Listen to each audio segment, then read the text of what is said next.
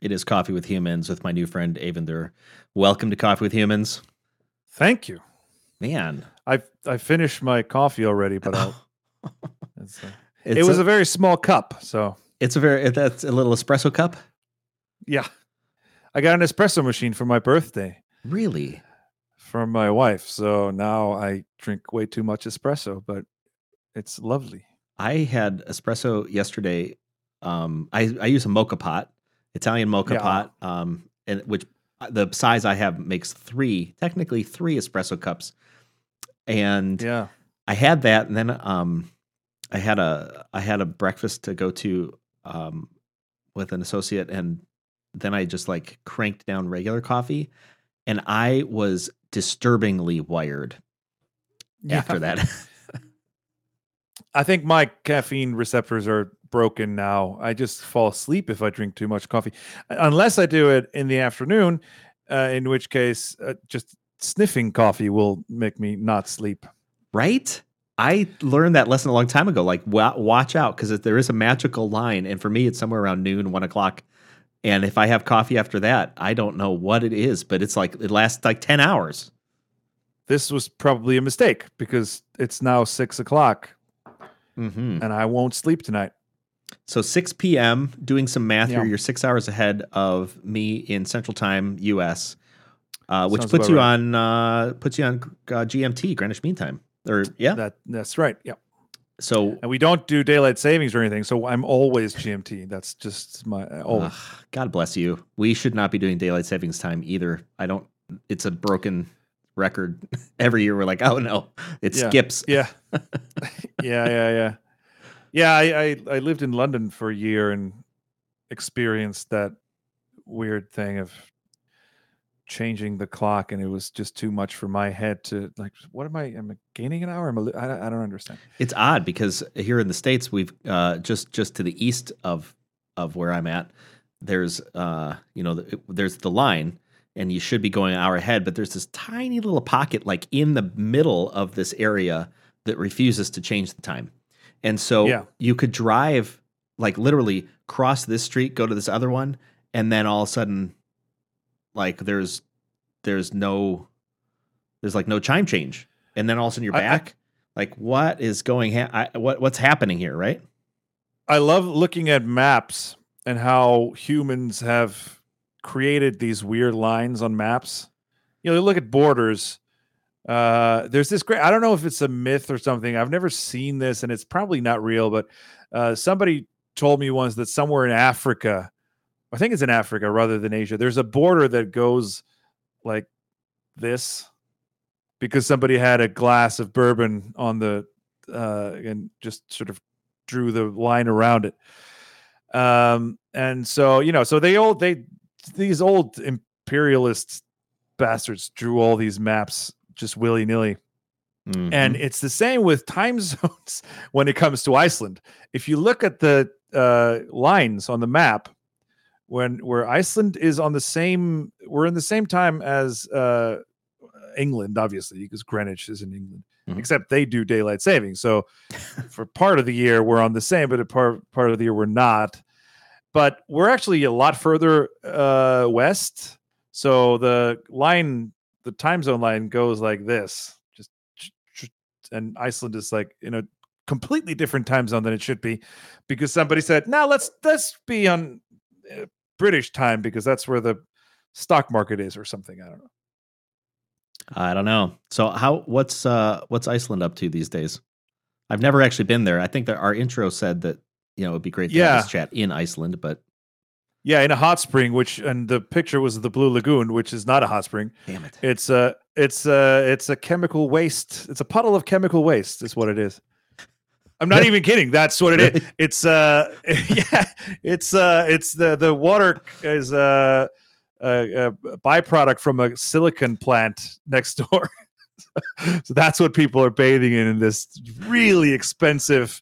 No Icelander ever goes there because it's way too expensive now. When I was a kid, you could go there for like, $5, and you just go in there and sit and enjoy it. And they had this little shack where you change and shower, and that was it. Now it's like, I don't know, 100 $150, something like that. And it's this fancy spa experience, and they moved it actually from since I was a kid. It was in a different spot, and then they said, "No, let's move it over there."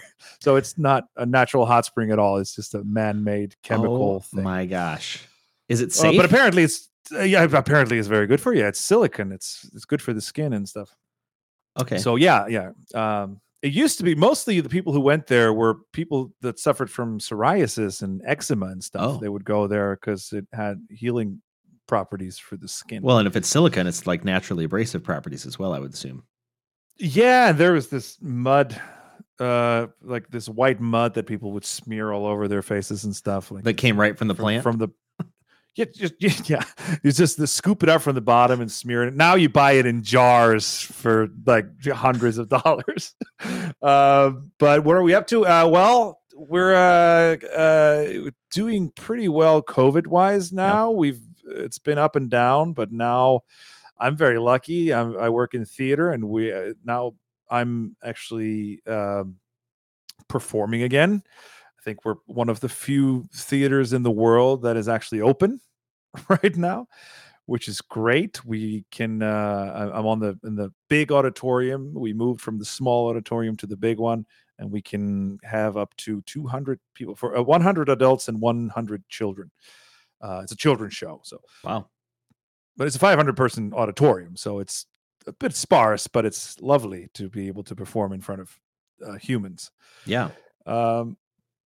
So that's that. They're cracking down on the border now, so we are not. I forget exactly what they're doing, but everybody has to be screened for COVID before they can enter the country. And if they refuse to be screened, they have to go to a mandatory quarantine for 2 weeks or something. So, oh wow, which is good. I suppose. So yeah, so we're slowly eking our way out of the whole mess. But things have been tough. I own a small tourism business, which is not doing great. Is that an understatement?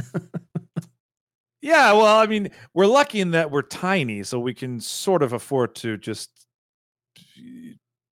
wait. We don't have any employees or anything like that, so we're fortunate. But yeah, no, we've been closed for 9 months. Mm-hmm. That's it. What is it? What it's been like trying to reinvent during that time, or are you just kind of eking out your time? I've been fortunate in personally in that I do subtitling work, and that sort of went up to begin with. It's been going down again now, but when like last summer, it was very busy because they just the TV station that I do most of my work for just said, well, let's buy a lot of stuff because nobody's doing anything, so they need stuff to watch. So that was good. But now, of course, they haven't been producing a lot of TV in the world, so that's going down a bit. But other stuff is going up. Fortunately, so I've been very lucky. Haven't been able to perform music, obviously. I had like 3 gigs all of last year. Which was sad. But I was able to finish an album. Actually, I meant to release that album last October, but I postponed that because of COVID, and it's now slated for May.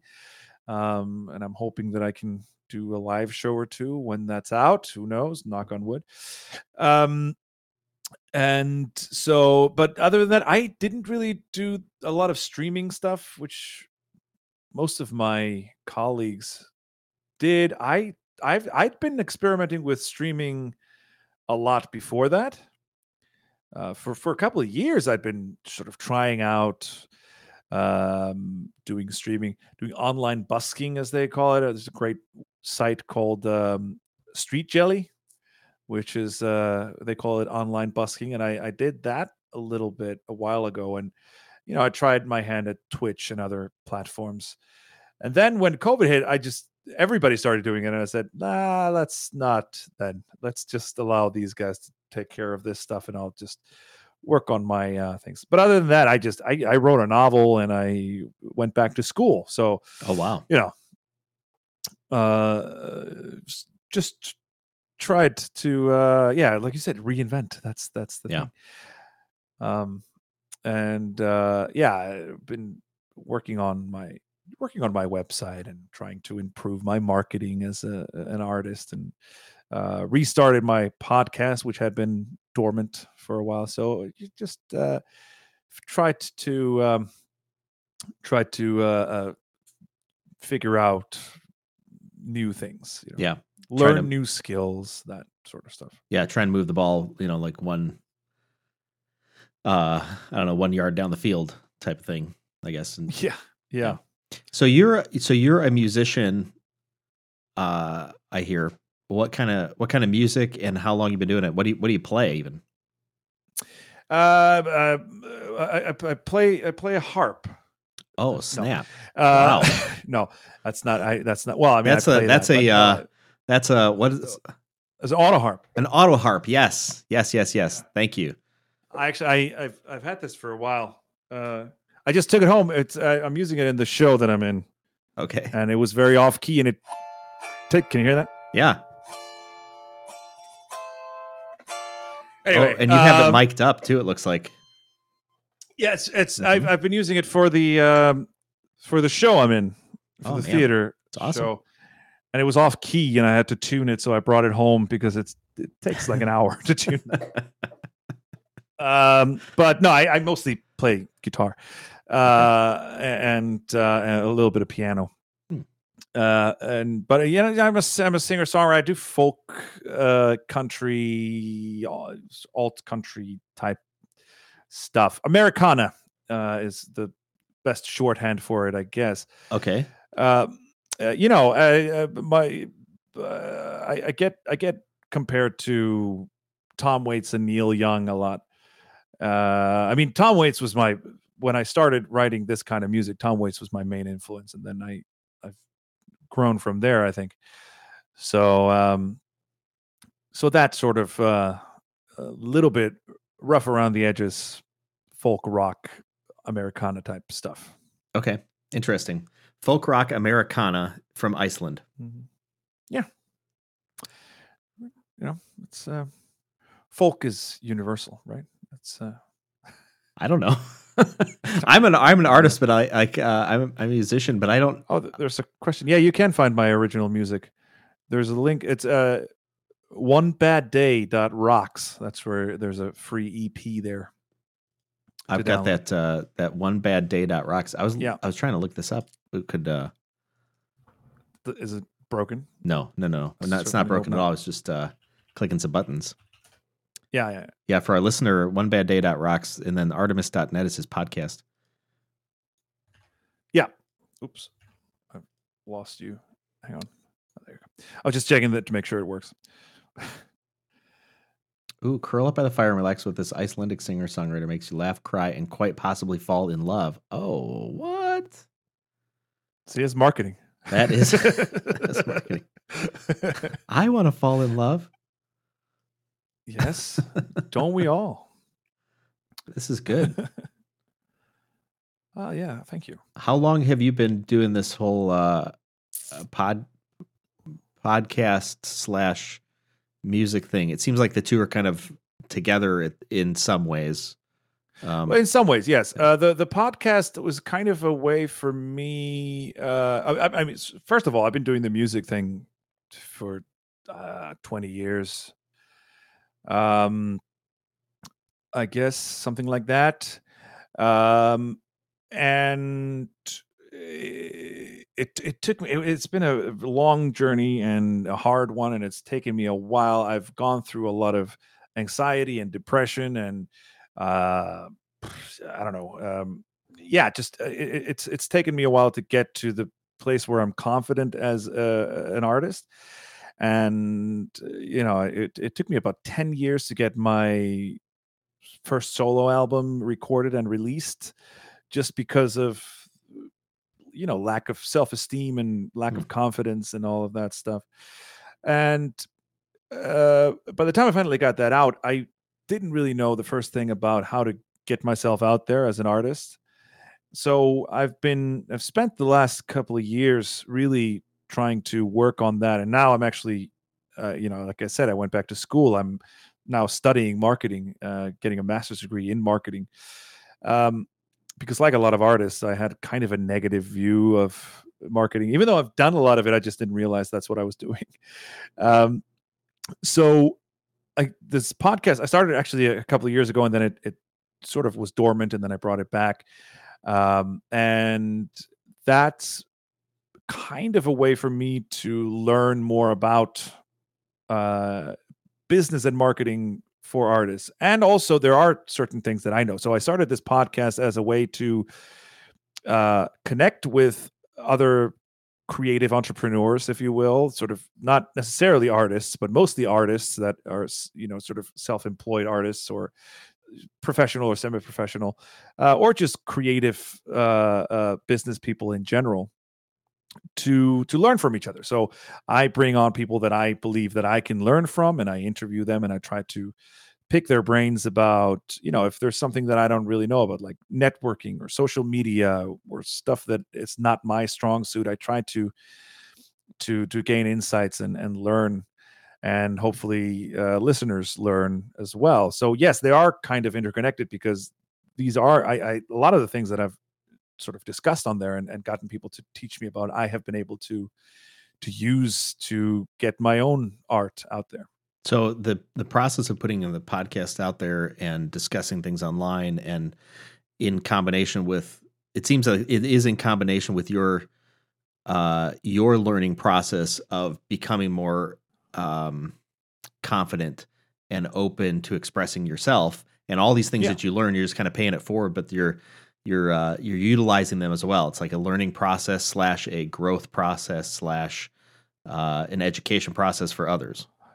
That's the idea, yeah, and hopefully that's what comes through as well. Yeah, that's I'm very passionate about it. And I've always been, like, my main drive, I think, has always been to learn more. I think that's I don't know if it's gonna sound too superlative, but that's like the meaning of life. That's what makes life interesting. That's I mean, because otherwise, if you're not learning new things and you're not growing as a person, then I mean, you're either going forward or backward, right? There's no standing still, right? And because the world keeps moving on, and if we're not moving on with it, then we're by definition then we're going backwards. Yeah. So I always feel like, and I've always been, now I'm getting my third university degree, which is, that's intense, man. Yes. But, that's, over a long period of time, like over a 20-year period. It's not like I've been doing them back to back. But that's a good thing about living in a Nordic country where education is free. You can do that sort of stuff. But I've always been learning. I do a lot of online courses, and in between I've done offline courses as well. And I did a songwriting course at one point, and where I actually also learned recording techniques. So now I actually have a lot of skills and that. So it's all sort of come together to bring me to where I am. So I think learning is what it's all about, and I just that's sort of what I try to do in that podcast as well, is learn. It's just a learning process for me. Yeah, it's a very selfish thing. Right. Yeah, I get it.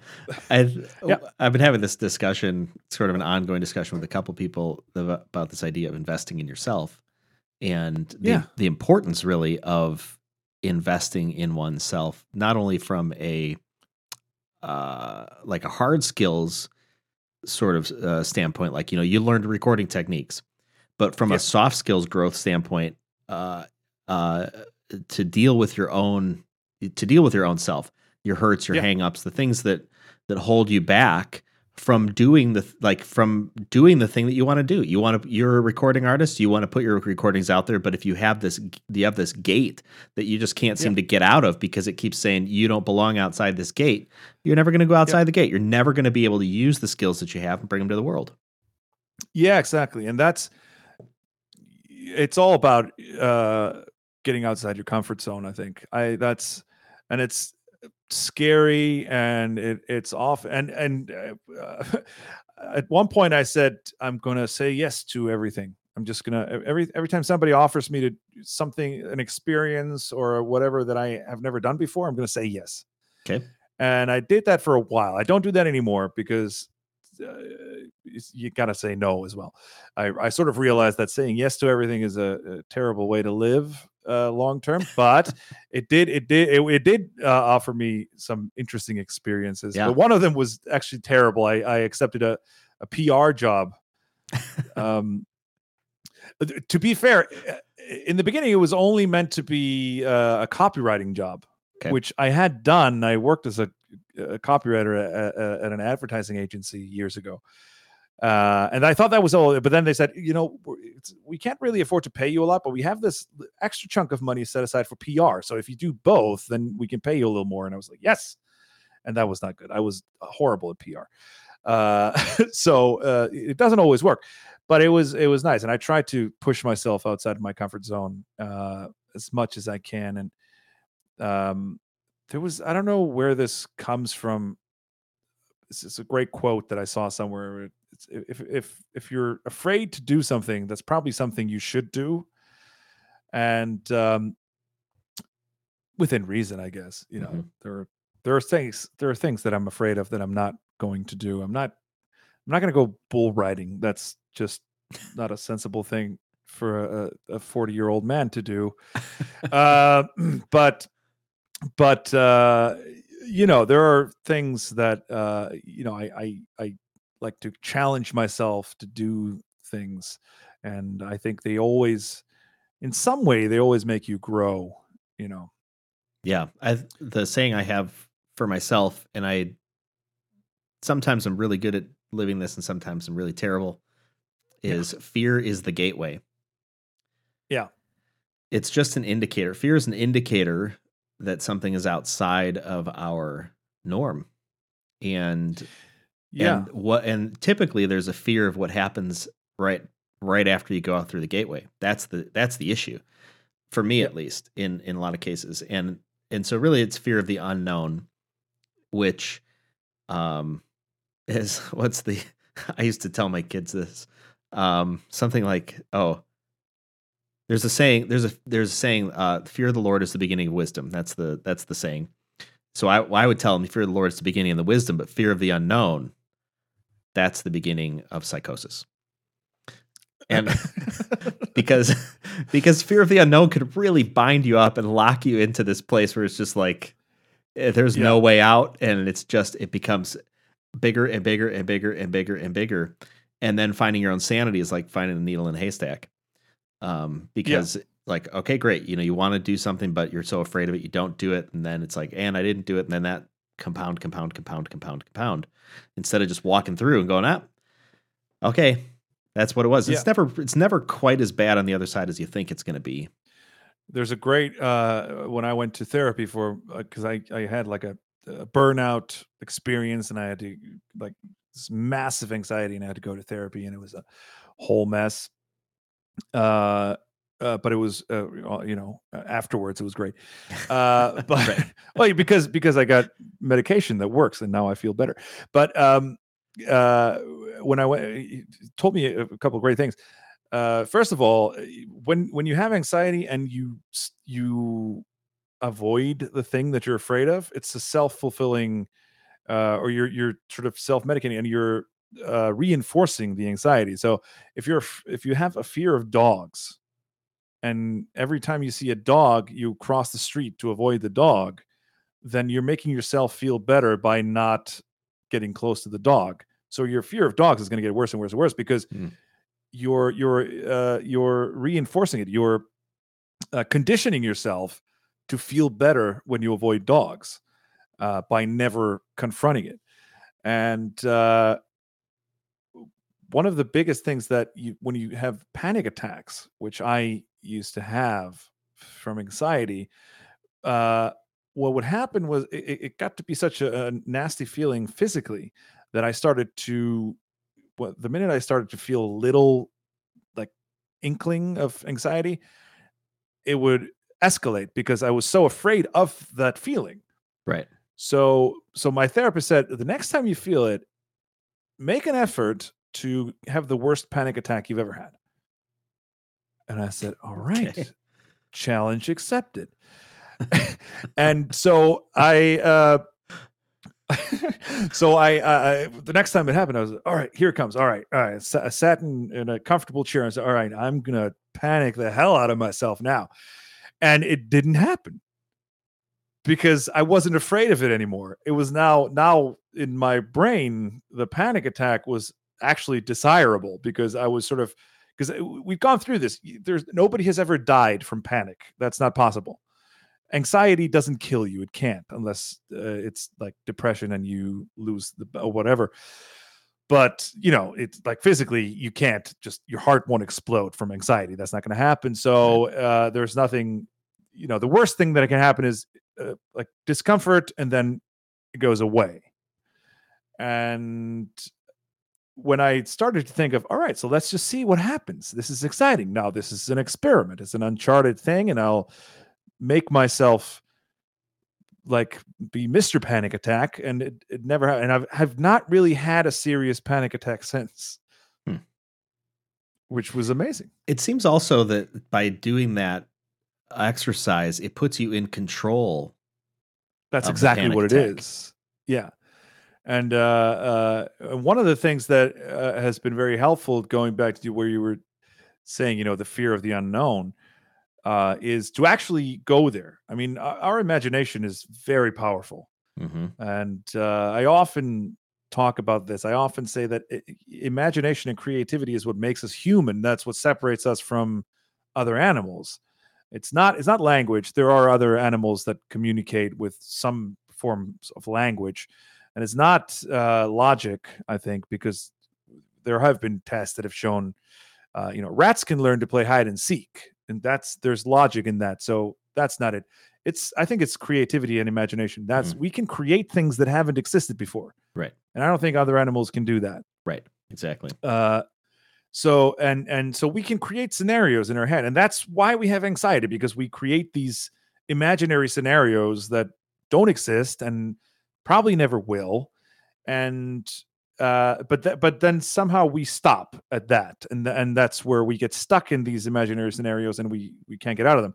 And one of the things that I was taught by this therapist, he said, well, imagine the worst thing that can possibly happen.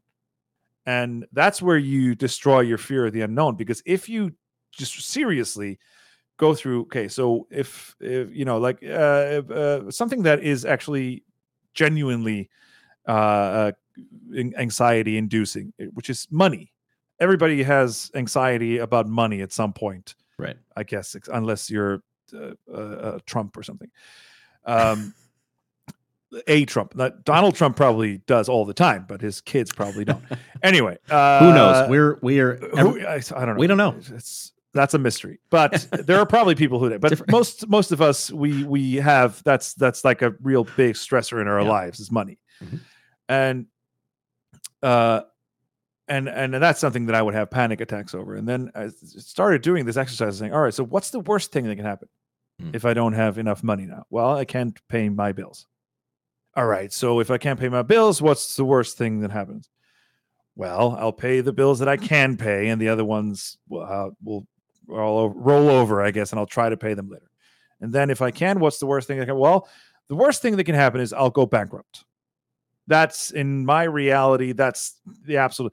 Obviously, I live in a place where that's true. There are people who actually can live where it's a life and death situation. For me, I'm lucky to live in a place that has a decent, welfare system, and sure. Nobody's. I'm not going to end up on the street. I'm not going to starve to death. My children are not going to do that. The worst thing that can happen is bankruptcy, which I've actually gone through. It was fine.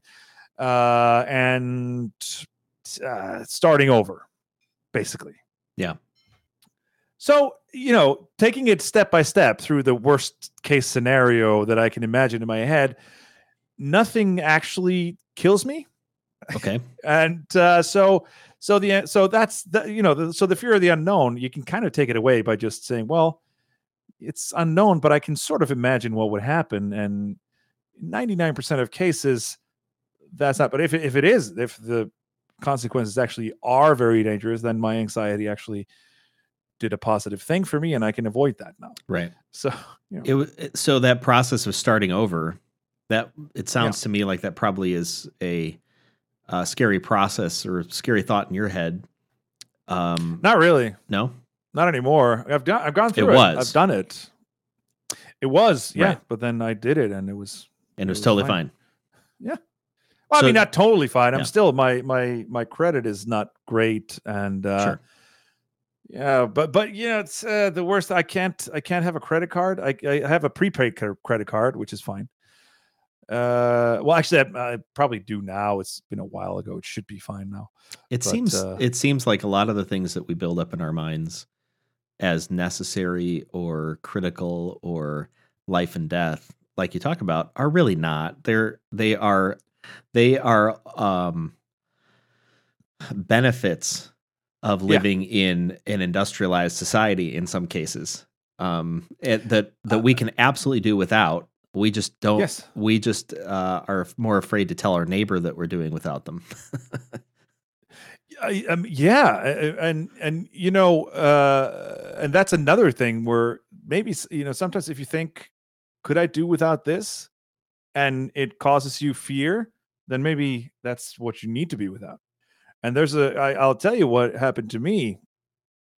About 5 months ago, I was having some issues. I mean, like a lot of people, I started eating and drinking too much during social distancing period. We didn't really have a lockdown, but we had a lot of social distancing, and I would spent and I work from home anyway, so it was fine for me. But it was there was no social interaction really, and so a lot of food and drink, and so I gained a lot of weight, and I couldn't really afford that, and so I said, all right, so I need to do something about this, and beer is not doing me any favors, and the thought crossed my mind is maybe I should just stop drinking. And I had a minor anxiety attack, and I thought, this indicates that alcohol might not be the best presence in my life. So I just gave it up. Yeah. And I'm very happy that I did. I feel a lot better now.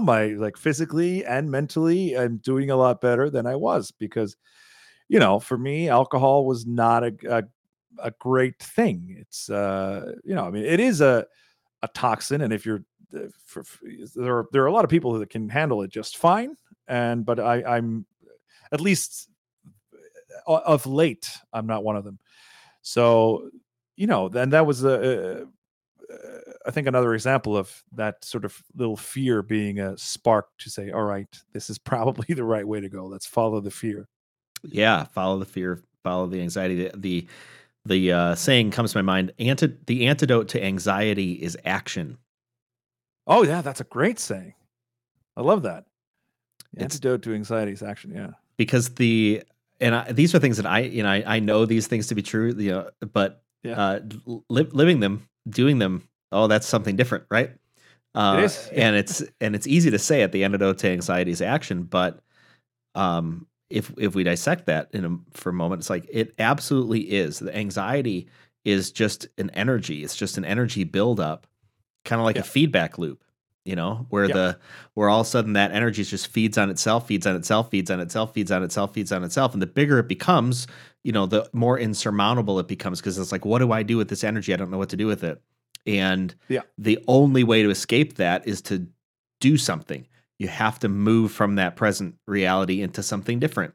And that requires action. No amount of sitting there will ever take away the anxiety. You have got to take an action. It's just the question is, what is the action? And I think a lot of times people, I know for me, sometimes get stuck in those feedback loops, hoping that some external force is going to jettison me out of the feedback loop. And it's probably not. At least not in No, short yeah. order. It's just going to get worse and worse and worse. And like you talk about, you and I've experienced this too. During COVID, ate too much, drank too much, moved too little, and okay, so I'm 20 pounds heavier. It's like, all right, well, now I look back on it and go, there was every opportunity at any point in time to Yeah. not do this. You even know you're smart enough. You've been down this road to know that this is not going to lead to any place good, and yet you do it anyhow. Exactly. And the what I find when it comes to that feedback loop, even if you just the tiniest step that you can take will usually snap you out of it. Going back to the money example, when you got bills coming in and you can't pay them or whatever, and you've got creditors are threatening you and all of that stuff. In my experience, just picking up the phone and making a phone call, say, how can we? Is there something we can do? Is usually very, very easy. It's the smallest thing you could possibly do. You can't pay it, but I can't pay right now. Can we? I don't know. Can I pay you 10% now and the rest or whatever? And in my experience, that usually works because they want their money anyway. So it's either I can pay you a little bit or nothing. you know, and but whatever it is, just taking that tiny first step, even if it doesn't solve the problem, it usually snaps me out of the feedback loop. Yeah. Well, doing nothing doesn't help. So the the action really is the only. That only said, answer. I do nothing about a lot of things all the time. Right? Me too. It's not like I'm this. Oh yeah, of course. The minute something comes up, I'll act. No. That's not how it happens at all. The thing I'm doing nothing about is probably the thing I'm most terrified about. That's usually the way it is. Yeah. And but sometimes just realizing that there's nothing that you can do if you've made well, I've tried and there's nothing to be done. Then all right, well, right. then Check the box. Move on. Fear's gone. So it all sounds simple, right? I mean, we're kind of making light of these things, even though I think we intuitively know. I certainly know how stuck a person can become in these moments. It strikes me as super important that people have somebody to go to, have somebody to talk with in those moments, because getting yourself out of it is not an option. No, absolutely. And yeah, I mean, I think just talking to somebody, and there's so much stigma around these issues about all this mental health stuff, whether we're talking depression, anxiety, or something more serious. Well, I mean, not that that can be extremely serious, obviously. And I've unfortunately seen more than my share of friends and acquaintances lose the battle, Mhm. and that's why it's so important that you talk to someone if that's what you're going through. I mean, I've been fortunate enough to have been just raised in a household where you talk about your problems, and there's you talk about your feelings, and I've sought professional help when I've needed it, which can be expensive. That's expensive here too, but that's again, it's investing in your, I mean, in your life. 'Cause it's such a great loss of quality of life when you're dealing with this stuff on a daily basis. There's there's a lot of talk about invisible problems like chronic pain, and this is chronic mental pain. And so, yeah, talking to people is so important. I also find that habits work very well to deal with these things, In what and way? in that instilling in yourself like tiny habits. There's a book called Atomic Habits that I actually haven't read all of it, but I've read parts of it. It's a great book, which is the idea is that big changes are very, very hard, and they're almost impossible to pull off. I mean, Mhm. changing your entire lifestyle is something that is just extremely hard to do. But changing tiny aspects of your lifestyle is very easy to do.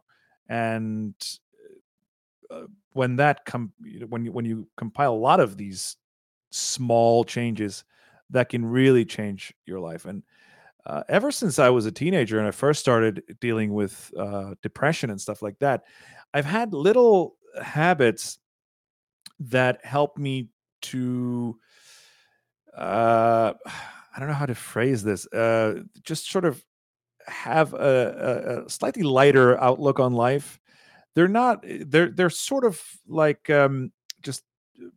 I guess the when I started doing this, I had never heard of mindfulness, but I think Mm. it's they're kind of like these little moments of mindfulness, and I've always had the habit of stopping and taking in those little moments where I just feel a tiny little glimpse of happiness. Um, Nobody's happy all the time. That's not a thing. But the more you can enjoy the little moments of happiness that you find randomly throughout your day, just like noticing, I don't, you have a you in your part of the world you use a 12-hour clock, but we use the 24-hour clock. And so when it's 22:22, that's just nice. It's just a moment of it's just a nice thing to look at your uh, phone or your Yeah. clock or whatever, and it's 22:22. That's nice. Um, when I sit down on my couch and I put a blanket over my legs and my feet are tired, that moment when your feet are up for the first 30 seconds or something, you feel that tingling as the blood's sort of redistributing around your legs, and you have a nice blanket on top. You know that feeling? Hmm. It's lovely. It's just the loveliest feeling there is. And just taking the moment, no matter what you're doing, maybe you're in the middle of something boring or awful or something, but just taking that moment to enjoy that little tingle is just wonderful. Same with, you've been out in the cold and you go into a warm shower. It's a Mm. similar feeling. You feel your warmth coming back. Hmm. And just those little things are so important. So that's like a habit that I've cultivated throughout my life of just making sure that I enjoy. So no matter how crappy my day is, I'll always have a few of those little moments. Noticing, obviously here we have northern lights and you see them all the time. We're kind of but you never really get used to them because they're always amazing. Yeah. Seeing a sunset is always magical, Hmm. and just making sure you don't take those little um, nice moments for granted, I think, is a great habit to get into. And then there are in recent years, I've gotten into trying to instill more of those habits, like journaling before I go to bed is great for just turning my brain off, so I don't lie awake thinking. I think that's a an aspect of anxiety that a lot of people have, and people don't associate it with anxiety, but I think it tends to be a lot of people. They say that they think so much when their mind starts racing when they lie down to go to bed, and even if they're exciting thoughts and oh, I'm so excited to try this and do that and whatever, or the stuff that I'm doing at work, but I think it's always a bad thing because it interferes with your sleep, Hmm. and I think it's a form of anxiety where your brain hasn't completely worked out everything that's happened during the day, and so just sitting down and writing it on a piece of paper kind of gets it out of your head and onto that piece of paper, and you can, then I can go to bed and just read a novel and go to sleep. Yeah. All these things I think are super important. I read a long time ago that we can rewire our brain to either see good things or see bad things because we Yeah. tend to see whatever we're looking for. And this idea of living in just these little moments goes back to the concept of you grow the trees that you water. And Mhm. so if you want to grow good trees, water the good trees and dump Yep. the bad ones. And all too often, and I'm totally lump me in this mix as well. Like I think every human that we too often get stuck like looking at every bad thing or every challenging thing and letting and just watering and like we talked about before, it's like it becomes its own thing because we kept on watering it. And naturally then we end up in that feedback loop, or in a forest of challenging things. It's like, wait a second, hold on, relax for just a moment. None of those were big until you kept watering them, and then you missed all these great moments of just living along the way. Yeah, and I had to train myself to allow myself self-care. Because I've been self-employed for so long, and being self-employed is great, but it's also terrible because your boss is usually an asshole, and because it's so hard to take the time. Your head is constantly there. You need to, nobody gives you time off. You need to take time off, and in Iceland, people get 5 weeks per year of vacation time. And for the past 15 years, I'm lucky if I get one. And if I get that 1 week, that usually just means I need to work double the week before so I can afford it. And so working 6 or 7 day weeks is pretty common for me. Okay. Even if I'm only working a couple hours on the weekends, it's still not time off. I'm there, and my mind is there. And so that's something that I had to just train myself to do. And so I started playing video games, because that's usually I need to focus on them. So it kind of takes my mind away from other stuff. Whereas if I'm watching a movie or reading a book, my mind can sort of wander. I had this great experience as well. I started, for some reason, I have a little bit of a masochistic streak that's been surfacing lately. And I was in a bookstore and I picked up James Joyce's Ulysses. Oh, yeah. Yeah, and I studied literature, and that's one book that I always said, I'm never reading that. I'm not subjecting myself to that. Yeah. And then I was in a bookstore and I said, why not? And is the fear, I said, I've been terrified of this book for 20 years. I'm going to see what I can do. And I've been reading it, and it's wonderful. But it's tricky. And about a month ago or so, I had a little bit of a like depressive anxiety couple of days, and I just felt terrible. I couldn't focus on anything. I couldn't do anything, and my mind was preoccupied with all of these things, and I just felt like crap. And so I just said, I'm just going to sit down and read. And I picked up Ulysses, and I discovered it's fantastic for mindfulness. Because if you're reading that book, your brain has no capacity for anything else. It pushes everything else away because it's so dense and so complicated, and you need to focus so much. You need to read the same line 5 times and try to figure out, what does that even? Oh, right. Oh, I see. And so it just, my mind just was free after that. It's just fine. I made it through a whole page. I can do anything now. Well, I think the principle is good, whether it's Ulysses or whether it's something else. Whatever we fill our minds with, we become consumed at some point with. And so be careful about what you fill your mind with. And if it's in relearning or unlearning some habits that keep us trapped in some of these feedback loops of anxiety and fear, we need to not allow that space to be open, because we know the path. The fear and the anxiety comes back in much quicker because we know what it's like. That's the norm, right? Once we break that habit, we need to fill that space with something else that keeps our minds in a better flow. And then I think invite people around us to assist us with that process. Yeah, and I think that's also, you don't really break habits. You replace them. Right. I think, that's, you don't, you don't stop eating unhealthy foods and replace it with something that you hate. That doesn't work. You need to replace the unhealthy things that are bad for you with something that you actually like.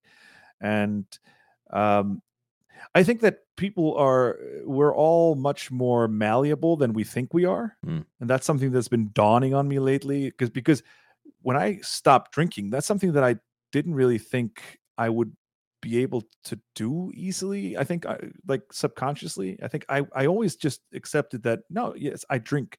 I have I own part of a brewing company, and I've been a home brewer for years and years. And so that was kind of like an excuse that I can't, I that's a part of my job. And, so, like excuses like that. And then I found it was much easier than I thought it would be, just because my mindset changed like that. And I think we need to be critical I think just critical thinking is such a key thing in everything. And we shouldn't take anything at face value. We should always examine it critically and think, well, is it really? And and can we even believe ourselves? Yeah. And we need to just examine everything, and if you think, no, I can't do that, then it's 90% of in 90% of cases you probably can. And if you really want to do it, then you can. Of course, then this starts getting in the way. You get in your own way. And Yeah. I think the hardest thing to do is to be able to call your own bullshit. Right. Pardon my language. I don't know if I'm allowed to say that. You are. Okay, so good. But just to call your own bullshit, because we lie to ourselves a lot. And yeah, it's, again, it always comes back to that feedback loop that we're all in. I mean, that's how a lot of bad things happen in, like, the world. Right. You see these people that get caught up. I've seen people in Iceland as well get caught up in these conspiracy theories. I've seen people ruin their lives by subscribing to weird conspiracy theories that don't make any sense at all, but they've gotten caught in some weird feedback loop that they can't get out of. Right. And they've lost their families and their jobs because of this stuff. And let's not get into the politics of that, but when it comes to you get stuck in that loop with yourself as well, and you tell yourself, no, this is who I am. Well, you said it This earlier, is- this idea of creation and creative energies, and yeah, I think we are masters at creating. Yeah.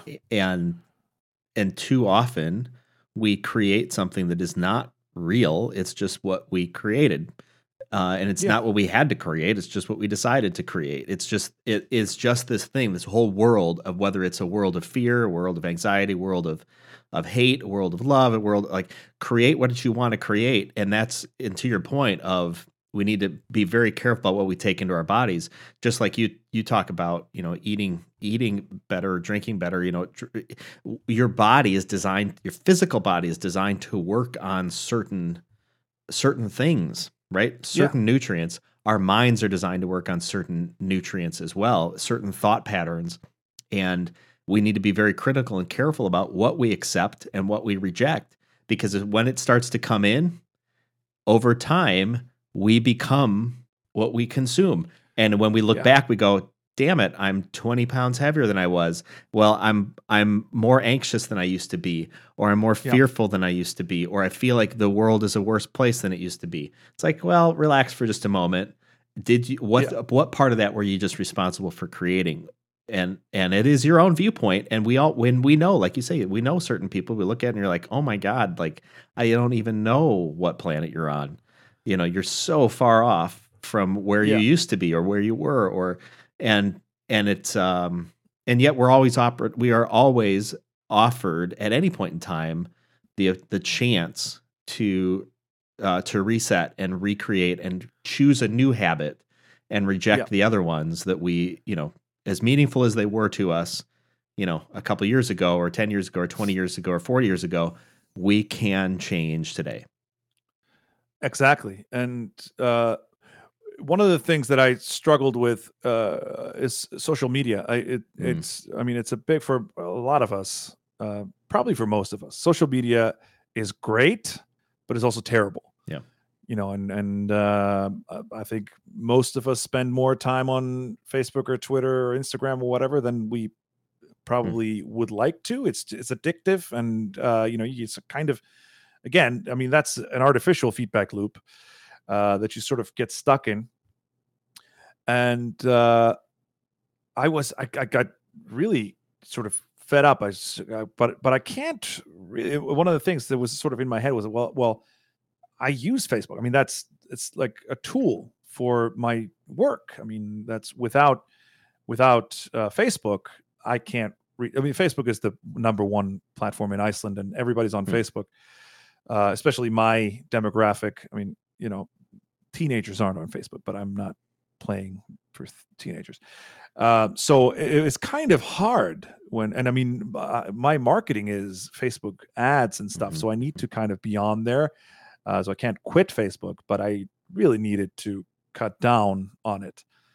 So, so one of the things I'd say, all right, so how can I break this habit? Because I found myself, picking up my phone and opening Facebook and spending 10 minutes and then realizing, what the hell am I doing? I'm supposed to be taking care of stuff. So what I did, I just deleted the app from my phone. I said, well, I'll look at it on my browser on my computer. Mm-hmm. And one thing I started doing that I actually need to get back to doing, because I haven't been good enough about that lately, but is to close the tab. I'll look at Facebook and then close the tab again. And then I can open it up if I need to look at it again. So it's not like, oh, I'm only going to spend 2 hours per day. Nothing like that. It's just, it's not on my phone. So if I need something to do, I find that Instagram doesn't really hold me that much. I'll go and look through Instagram 2 minutes and I'm done for the day. But Facebook hooks me. So it's not on my phone. If I need something to do, if I'm waiting somewhere and I've got nothing to do, I'll open Kindle and read something. Or I'll go look at some news, although I try not to do too much of that because that's depressing. So just that little change is something that broke a nasty habit. Yeah. And to your point about, filling our heads with things, in 2008, the whole banking system collapsed in Iceland. We had this huge financial crash. I mean, there was a crash all over the world, and it was especially bad here. But we bounced back through tourism. But during that time, 2008-9, I was like refreshing news media constantly.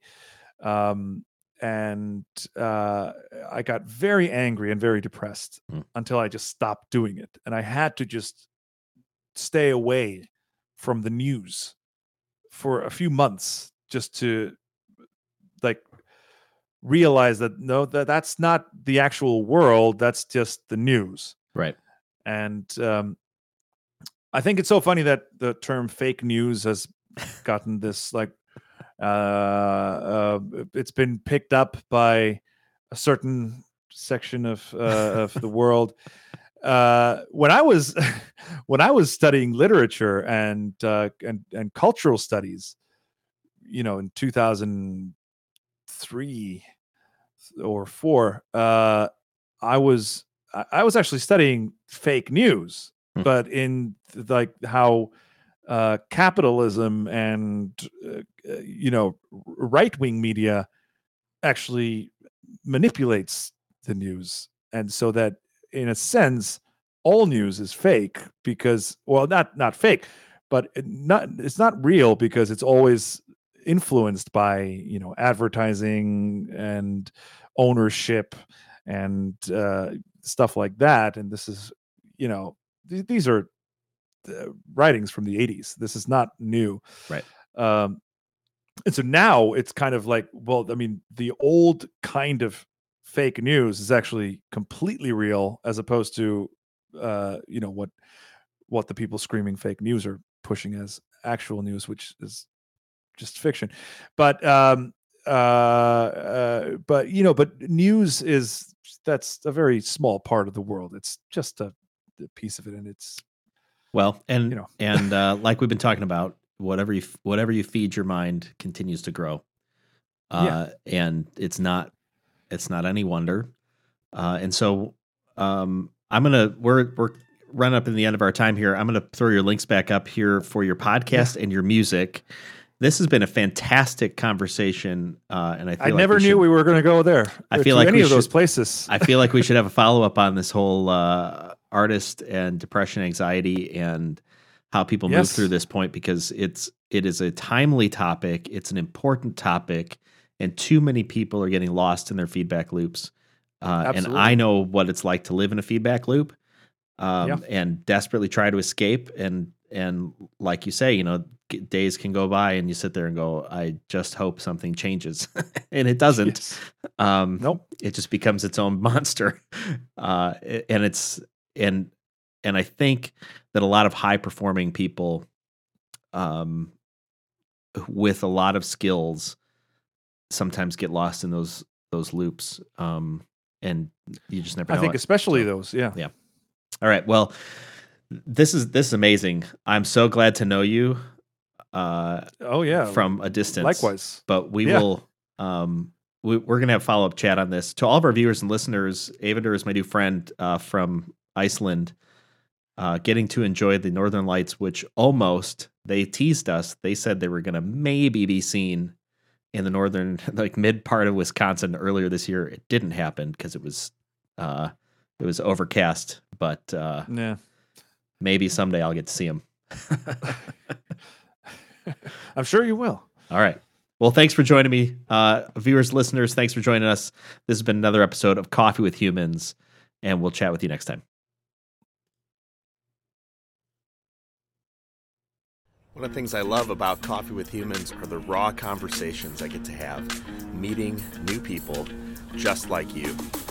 If you or someone you know should be on Coffee with Humans, go to coffeewithhumans.com. Remember, the only rule is no sales calls.